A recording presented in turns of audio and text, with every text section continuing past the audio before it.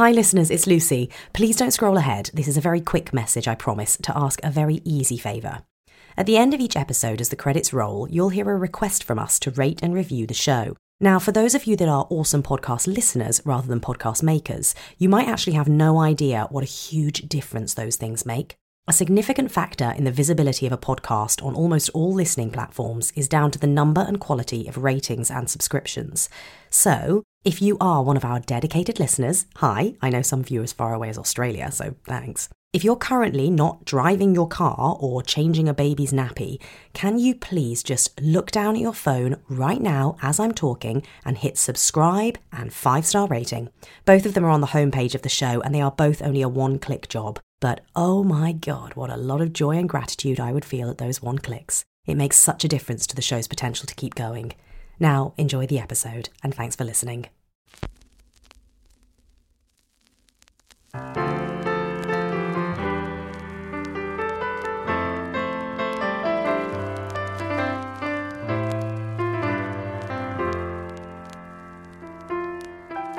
You're about to hear a brief conversation with an incredible artist. Part autobiographical journey, part literary analysis, and part late-night chat in the theatre bar. This is Hear Me Out. And I'm your host, Lucy Eaton. Please welcome to the stage, Corey Mylchreest. Fear of getting it wrong with music on stage. Do you play any instruments? I do, What do you and play? I play. I guarantee you, I will be worse than you, but I play piano. Wonderful. And guitar and drums. Oh, great. Are there any of them that you'd be like, I feel like I can style it out more if I were on stage and something went wrong? I would say I could probably... I mean, the drums are probably the easiest to style out, let's be honest, because, you know, it's just wacky and you're just trying something. But I've had to do guitar and drums on stage. And how was that? Okay, because I wrote this stuff for the show. Oh, so nice. It was stuff that I'd written. And it was like supportive. It was like an on-stage score. So you didn't feel like people But were I was like... still scared. No, Yeah. because I knew, I saw, you know, you feel it in the room as soon as you step on with a guitar. Everyone's going. Oh, Rather, really? Oh, you know? impress us. And it was at drama school. It was our first public show, but it was also the show that we took to schools. And so taking that great. to like groups of 15-year-olds is like, Yes. oh, Scathing. Mr. Yeah. Yeah, that's a tough gig. Terrifying. That's, I think, something all actors at some point should have to perform for school children because that's a tough There's gig. just too much that you get out of it and lose along the way. Right. Look, Sorry, it is there we go. too much fun just chatting generally, but we should get on to the primary purpose of this podcast. And I would like to say, Corey, this is very exciting because you are, in fact, the first recording of Series 3. No way! I have lots Series lined up 3. over the next few months, Okay. but this is the first one. So I am very excited. In the I'm bag. thrilled to be chatting to you. It's an honour. It's an absolute honour. The honour is all mine. I'm also thrilled at who you've picked because it is a playwright that no one else has picked yet. No way! He's a legend. I Yes. cannot believe that no one... Wow, okay. So go on, give us a little intro, Corey. What is the play that your speech is from? Tell us a little bit. Yes. So, I mean, I've actually come here because it was 10 years since I've seen the play. So I've got my notes. But the play is The Ritual Slaughter of George Mastromas. I always thought it was George, and I've been saying that wrong for years. But it is George. It's Gorge. And I saw this, I think, when I was 14. So that must have been the original. Yeah, exactly. And I saw, and Tom Brooke, who became a hero of mine after that. He is insane. He is so good. Just I saw The beautiful Kitchen at the performer. National, and it's like Oh, one of really? those shows that has just stayed with me. He is amazing. I never saw it. He's amazing. Oh, funny fact, I was Yes. I got last minute tickets to that, and I can't remember who I got them through, but it was obviously someone who knew someone who knew someone. Yeah. And so I ended up in the director's box, and I was sat next to Sam Mendes, and I remember being like, this is one of those moments in my life where I should turn around and be like, Sam, Hey, Sam. I'm an actress. Yeah. Put me in a film. And I obviously didn't because I'm very British, and I just sat there and, at the interval said, excuse me, I just want to go to the toilet. Oh, no. Yeah. If you were American, you would have done it. You know what? I had an American friend at drama school at the time, and I remember thinking in my head, what would Toby do? What would they do? What would Toby do in this moment? Yeah. Anyway, sorry. So back to you. So you saw it at the Royal Court when it was on. You were a little wee 14-year-old. I was a tiny 14-year-old, and I puberty hit me late, so I was a really genuinely tiny 14-year-old, and Tom Brooke was probably, I don't know, maybe early 30s at the time. And for anyone who doesn't know the play spans the entirety, basically. Yeah, it starts at his conception and goes until he is a man in an old age. And Tom Brooke plays it the whole time, or played it the whole time. It was just groundbreaking for me. And I wasn't sure at that point. I was pretty sure that I wanted to act, but I wasn't totally sure. And if ever there was something to push you over the cliff, it was that performance. So you gave a little intro there, but can you give us a bit more about so where in the play does the speech come? I will consult my notes. So we open, there's a prologue, there's seven characters, I think, and they're all, this is shared by everyone, and the prologue is about a fifth of the play. Wow. And so it really goes, and it starts at his conception. George Mastromus starts at his conception, and it goes up until he's maybe in his early 20s or something, and then we open with a scene. But in that prologue, and it's beautifully written. I mean, he's just a genius. I don't think we've even said. Did we say who it was by? Dennis Kelly. It's Dennis Kelly. You might have done. I'm not sure. Dennis Kelly. No, I don't think Dennis I have. Kelly. Okay, great. And so there are three sort of moments in this prologue where the question, goodness or cowardice, comes out. Because George is fundamentally a lovely person, or a moral person, at least a normal person. Mm-hmm. And he generally chooses the moral thing, the good thing. And the question is constantly, is it goodness or cowardice? There's a moment with a childhood friend where, he could escape the clutches of that friendship and become popular, but he doesn't because he feels pity, and is it goodness or cowardice? There's a moment where he could have a moment with his high school crush, but he doesn't, because he's in this relationship that he doesn't really like. And then there is a moment that comes back later with a woman called Tanya. Again, none of this is actually happening on stage. We're just being told this by seven people. Right. But he has a relationship with this woman called Tanya, and he sleeps with someone else. And Tanya cannot conceive, and he ends up getting this other woman pregnant. And it's quite a big moment, because he ends up speaking to this other woman. He's not sure whether he should tell Tanya. He ends up speaking to this other woman, and she breaks down. She becomes very vulnerable. And he realizes that in that vulnerability, he has power, and he could push her to do the thing that she doesn't want to do, which is to have an abortion. Mm-hmm. And he doesn't decide to do it. He says, you can do whatever you want. Of course, I will be there for you. He goes back to Tanya. He tells Tanya. He loves Tanya, but he tells Tanya. Tanya turns against him. Of course, as does her whole family. That relationship is ruined. 2 weeks later, he gets a call from the other woman. The baby miscarried anyway. And then, bang, the play starts. And we open, and there is a conversation between someone that's coming into a business and George's boss. George's boss is losing the business. He gets scared. He runs out the room. George stays in there with the person who is trying to buy the business. Mm. And this person gives him this big pitch, and it's almost like a god coming down from heaven with otherworldly powers, and says, there's an unspoken rule in life. You can do whatever you want. If you want something, you can take it. And she gives him 3 rules. It's basically lie through your teeth. Whenever you want something, take it, and never regret anything. And then this person gives George a question.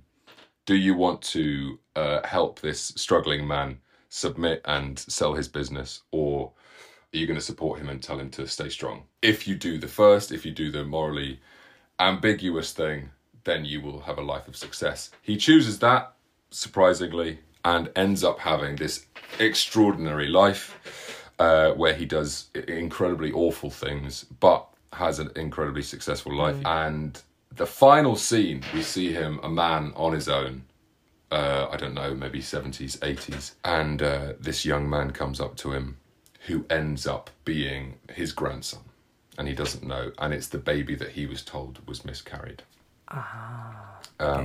And this grandson is full of purpose and spirit and hope, and George by this point is, I mean, if there was any shred of the person that he was, it's been covered in just generations of decades of awful decisions, and he tries to quell the loveliness in this young man, I think, because it's too much for him to bear. Anyway, that is the speech, and that was also the moment where I saw Tom doing that, and I thought, I can't believe that I'm seeing an old man now. I was so blown away. Anyway, so that is the speech. I'm sorry, that was incredibly long. It wasn't at all. That was really helpful, and that's really interesting because I knew it spanned his whole life, but I don't think I quite clocked how pivotal a moment was happening at the end when an actor of Tom Brooks' age was playing someone so much older.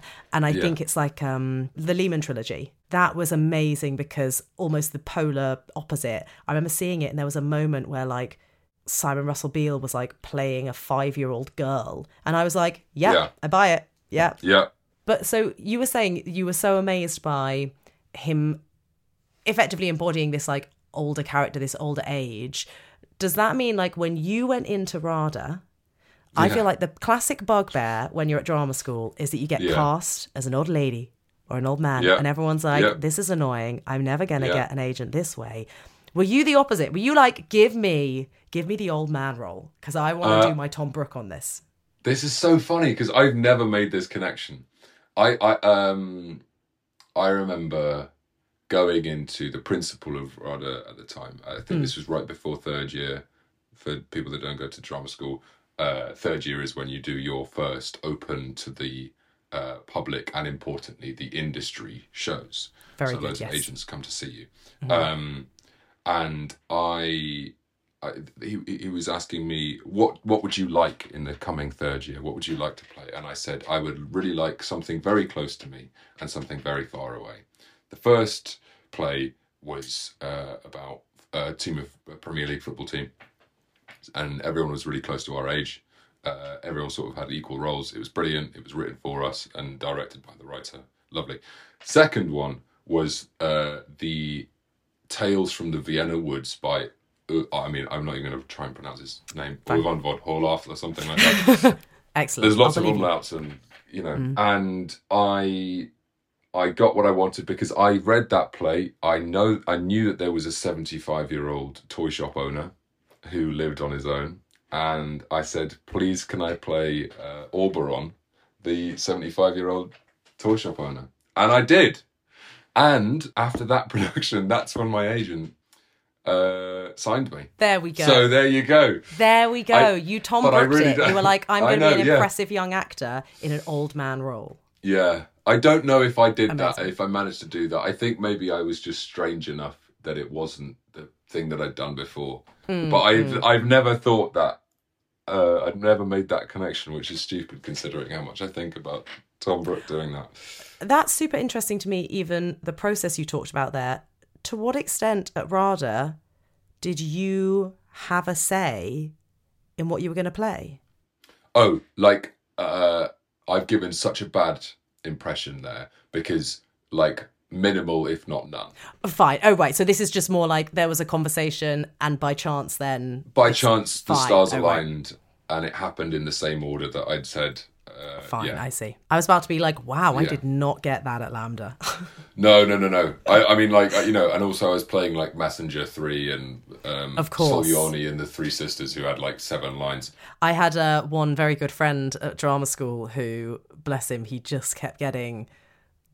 Messenger number 3, Messenger number 3, Messenger number 3, Messenger, and like extraordinary actor who is still acting now and doing really well. Yeah. And I remember he sometime towards like the end, when I think the final showcase casts went out, he went to the principal and was like, about my casting, I feel like I've always been Messenger number 3. And I remember the principal effectively looked at it and was like, oh, yeah, soz. Like that they was hadn't it. even... And that was it. It was like, well, they were all done then. They were like, it was all cast. I mean, amazingly. He's such a brilliant actor, and he's so... his name is Patrick Warner. He's got such a phenomenal, like, booming voice. He's so amazing, perfect for yeah. so much. Like, he has still had a career and does brilliantly and is an amazing actor. Yeah. But I do remember really at the time feeling for him like, oh my God, you're You're totally around, fucked. my friend. Yeah. And it does. It always happens to the best people. There were so many people in my year who I was like, you are just the best thing that I've ever been near. And it's so frustrating because you don't have any power, and you see these beautiful performers, beautiful people just sat there. Or even people who have the luck at the end. Like, I feel awful. I can't remember his name now, but there was a guy in the year above me who I was like, he is insane, like out of this world amazing, and everyone thought he was amazing, and he was getting the effectively like spear carrier roles all the way. And I remember right at the end they did a play, really kick-ass play, and he was like the lead. And I remember hearing afterwards that like almost no industry had come, because it was like that right at the end. Yeah, exactly. It's like they've made their decisions. They're It's bored. so important. I was so lucky about having this really good showcase of sort of like naturalism and close to your age right at the beginning. First play. Yeah. And then the second play was this completely different thing. And also, I don't know how it works in Lambda, but we have 3 theatres and like they're varying sizes. Yeah. And every show that I did was in the big one. Right. Which means that there's more industry in every night. And, that's such a big factor, but I'd never thought about that. And at the time the studying actor was like, but I want to know what it's like to play in that space. But actually looking back as someone who's more accustomed to, slightly more accustomed to the industry, I'm like, thank God I was in that theatre. Life is constant sliding doors in this industry. Absolutely. And I always feel like they just seem, every day there seems like there's another new thing that is also out of my control. Go on, what are some of those things? That's so really wacky. interesting. What are some of the things that make you think, oh God? Who you've worked with. I didn't think that was a big thing. Obviously, having done work in this thing or that thing, and who saw it, and what you were like in the thing, and how the thing does as a whole, all of that stuff makes sense. Where you trained, who your agent is, who your agent knows, all of the, again, no control out of any of these things. But then I didn't understand that, if you work with an actor that is well known, or that knows someone that is well known and they're not well known, sometimes a call can be made from a director to that actor who knows that actor. It's like, well... Yeah. You're like, I have no choice. It goes back to, when people are like, I think my era of coming out of drama school was when like Downton was really big, and everyone being like, you should be in Downton. And you're like, oh, cool. Thanks. Yeah. Helpful. Like, that'd be great. Like, what do you mean? Like, of course everyone wants to be in Downton, and it's the same thing with like, you just said with, oh, well, if you could just like, you should just try to be in things with like famous people. And it's like, okay, thank you. Oh, that's what I meant to be doing. Oh, brilliant. Thank you. I'll put that on my to-do list for next week. I'll be in something with a famous person. Yeah. The speech itself then. Yes, yeah. Is there anything in the speech, like if you have it in front of you, are there any specific moments of it that you're like, this bit hits home, this bit I remember really well, this bit is a line I just bloody wish I could get to say? Because Dennis Kelly as well is such a, I always think of him as being very of his era royal court. Gritty, fast-paced, like quite thrilling to say the stuff. There's this whole, it's just all so good. I'm trying to pick up. I mean, there's the beginning of it. Fair, did you say fair? Are you out of your fucking mind? Is a brilliant way to start. I mean, that's a brilliant line. That would be, but immediately you go, okay, I know this about that person now. Especially having just watched the whole thing and seen this man sell his soul. I think also there's this lovely bit about spring and it's so beautifully described. And then the next line is, well, it's all fake, it's all a trick. There is a very normal human soul inside of this person who has been beaten by many different things in life, but mainly by the person who's running the body that soul is in, by himself. It's funny, isn't it? The aggression and sometimes the articulation of that aggression that can come out when someone is faced with something that reminds them of something in themselves. Yeah. And specifically the like dexterity of which that aggression can come out with linguistically, because that's something that person has been dealing with subconsciously for a very long time. So it's not like this is a new annoyance, although it might feel like it to both of those people. This is something that they've been thinking about subconsciously for an incredibly long time, and they know exactly how to attack it because they've been attacking it in themselves for so long. I like that. I was going to try and find like a nuanced way to move into my other questions, but I can't do it. Yes. I can't do it. I'm so sorry, Corey. Don't worry. Let's just go. Let's bulldoze. And it's more that I'm looking at the time and I'm like, this has been a great conversation. We're having a really good chat. Oh, sorry. Yeah. But there's other things I was interested to ask you. So I'm just going to my list, and what I'll blame is that you're the first recording of series 3 and I'm out of practice of finding nuanced organic moments. And I'm just going to now do a Q&A with you, if that's all right. That's perfect. That sounds brilliant. That sounds lovely. Question 1. Yes. What was it like to graduate from RADA in 2020? It was, well, technically I didn't. I mean, I did. I was meant to graduate in 2020, but I had my graduation ceremony in 2021.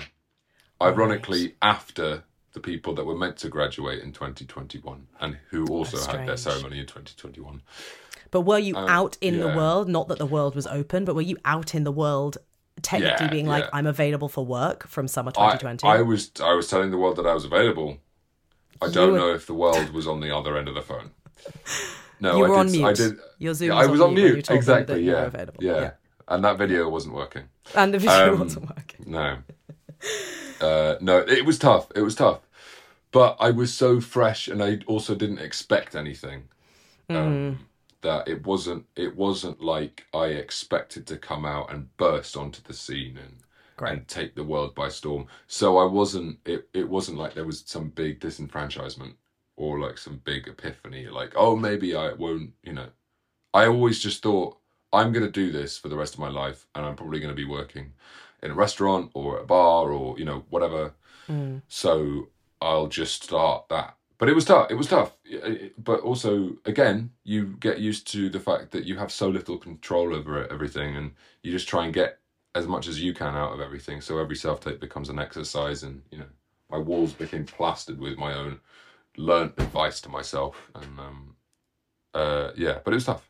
Oh, I mean, good for you. I mean, I was very much the opposite. Really? I definitely left being like, I remember being like, Mum, I can't go on holiday this summer because I'm going to be so busy. Yeah. And then it was like, tumbleweed. Yeah. So I think good for you. Like, that is so the way to leave drama school, is to go like, to have, and I think that's one of the things I find myself saying now to anyone who's really young, being like, someone who's like, my son wants to be an actor or my daughter wants to be an actress. I'm always like, that is so cool, but like, make sure they want to be the type of actor or actress that they probably are going to be, because that's what 90% of us do, which is you're going to have some of the most amazing jobs in the world. Maybe you're not actually, but even if you do, you're going to sit around doing nothing a lot of the time, and you need to know how else to keep yourself satisfied. Because I think exactly when I first came out, everyone was like, oh, it's very hard. But they always said it in a very generic way that didn't really prepare us for the reality. Specifics. Yeah. I also think that I haven't thought about it until now, but I think there was something about the fact that the rest of the world, because of COVID, was also on shutdown and no one else was doing anything.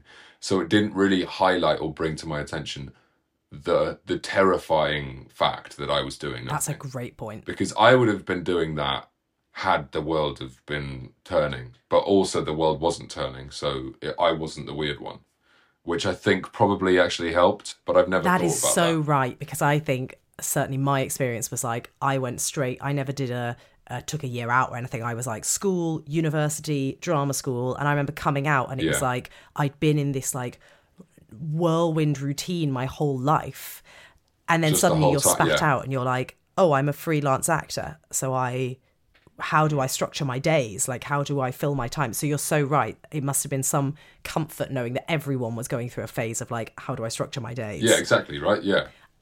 On that note, though, how does it feel now to be a person with an M at the end of your number of followers on Instagram? Yeah. I don't know why I thought you were going to say with an M at the start of your second name. You're like, I can speak to it, but I don't know that I've got much to say. Yeah. I don't know. I don't know. It's so weird, isn't it? It's so because you know, and talking about drama school and people coming in and giving you advice and saying that, you know, prepare for this, prepare for that. No one ever has a conversation and prepares you for, and I won't call it fame because I'm definitely not famous, but there is some interactions on the street and, you know, that sort of thing. Yeah. No one ever prepares you for that because there's no point in being prepared for that because that's never going to happen. And then it happens and you feel completely lost. I will say I have some incredibly lovely, brilliant, well-rounded and grounding people around me. Yeah. And that is lovely. My life in general doesn't feel that different. I think most stuff is online, which is lovely, which is really lovely. And that's not to say that I'm trying to avoid anything or that people are, you know, whatever. I'm very grateful. But it is strange. And actually, do you know what? It's the people outside of the industry that react. People in my life that are outside of the industry that react to specifically the Instagram or like social media stuff. Yeah. More. And are like, whoa, you know. Whereas the people in the industry are don't seem to bat an eyelid, really. Lovely. Yeah, which is lovely. Okay, so one final question to return to the speech before you read the speech. Yes. You obviously trained at RADA, we've mentioned this. Obviously incredibly famous, brilliant drama school. When you look at a speech like this, obviously you said you haven't actually played it, but I guess for this and any other speeches, any other elongated bit of text that you have to play, is there a RADA way of approaching something? Or is there a Corey way of approaching something? What did you take from your training that maybe you find yourself putting into practice most? I would say I don't think there is a RADA way because there are so many different teachings in RADA. I think, you know, the really naff and cheesy thing that was told to us was, you know, we are giving you a tool set and it's up to you to pick the tool for the applicable thing.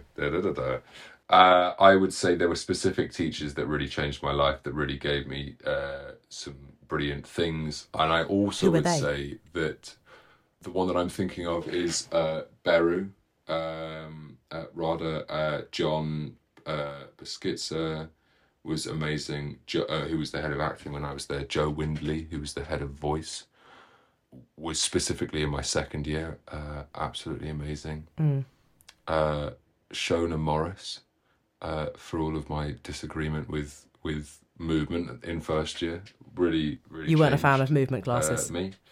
Or voice. I was like, what the hell's the point? You know, acting is where I'm at. That's what I'm here for. And got my ass handed to me, as I rightly should have done. But there is no way. But I think that the safety and the encouragement to be wild and wrong and bad is so, that safety to do those things is so brilliant, that there are things that I tried that my instinct was telling me to do in ways that we weren't taught, but that definitely came from the school in a more abstract way. But I would say, and I got this from Beru, you know, there are these 12 questions that you should ask yourself for the scene, and not necessarily every single time. But I said, on a time schedule where you don't have that much time, what are the best things to do? And he always says, what do you need? Where have you just been? And what does it mean to you? Great. Right. And you've kind of got everything then. On that note, Corey, this has been an absolute delight. Can you read us the speech, please? I'll give it a go. I will mute myself so that I don't make any squeals of delight at the wondrousness of the speech and the performance. Yes, yeah. I will not mute myself. Thank you. I'd appreciate you not muting that much sense. So, fair. Did you say fair? Are you out of your fucking mind?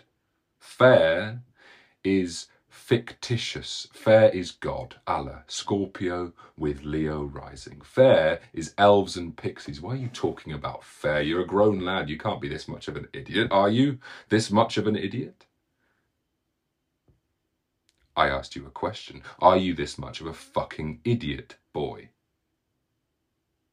Why did I take myself away? You ask, why did I take myself away? Well, let me describe something to you. You know when spring comes and you can see the blossoms and the air smells of those incredible smells after a long winter of winter smells that you had got so used to that you didn't even know that they were there. And the moisture is different. The sky is different. The smell of the light is different. Every single thing feels as if it had been made for the first time. Do you recognize the things that I'm talking about? Well, it's all fake. It's all a trick. It's not real. None of it. None of it's new. None of it's fresh. It's been happening for hundreds of millions of years. Year in, year out. Every year it pretends to be new. And it fools all of us, even the fucking animals.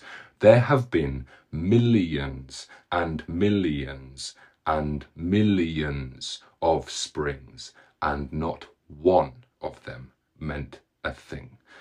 And all of those things that you believe in, the newness you are going to birth into this world, none of it is real. None of it matters. It has all happened again and again and again. You are not different. Now, I'm going to write you a check for 3,000 right now. If you tell me who you are. Not for Kai, not for you and Kai, but for you. Just you. Pete, 300,000 right now, if you just tell me who you are. That's awesome. And there we go. What a speech, right? Is Dennis Kelly okay? Is he okay? I do think that when you read amazing things like that, you're like, oh God, that came out of your mind. Like, are you okay? I know. Do you wake up in the morning and have tea? At what point in your day do you write that? Because do you sit down and write that on a page? Or do you just your eyes rolling in the back of your head? Hopefully it's like he's not living with that thought. Yeah, exactly right. Yeah. Hear Me Out is a Lucy Eaton Productions podcast. Music composed by Tristan Kay and artwork by Rebecca Bright. Our heartfelt thanks to the estates and license holders that allow us to read our guests' speech choices. If you've enjoyed what you've heard, please subscribe, rate and review. You can follow us on social media at Pod Hear Me Out and enjoy visual clips of the interviews on our YouTube channel. Finally, if you would like to support Hear Me Out, go ahead and click the Patreon link at the bottom of the episode bios.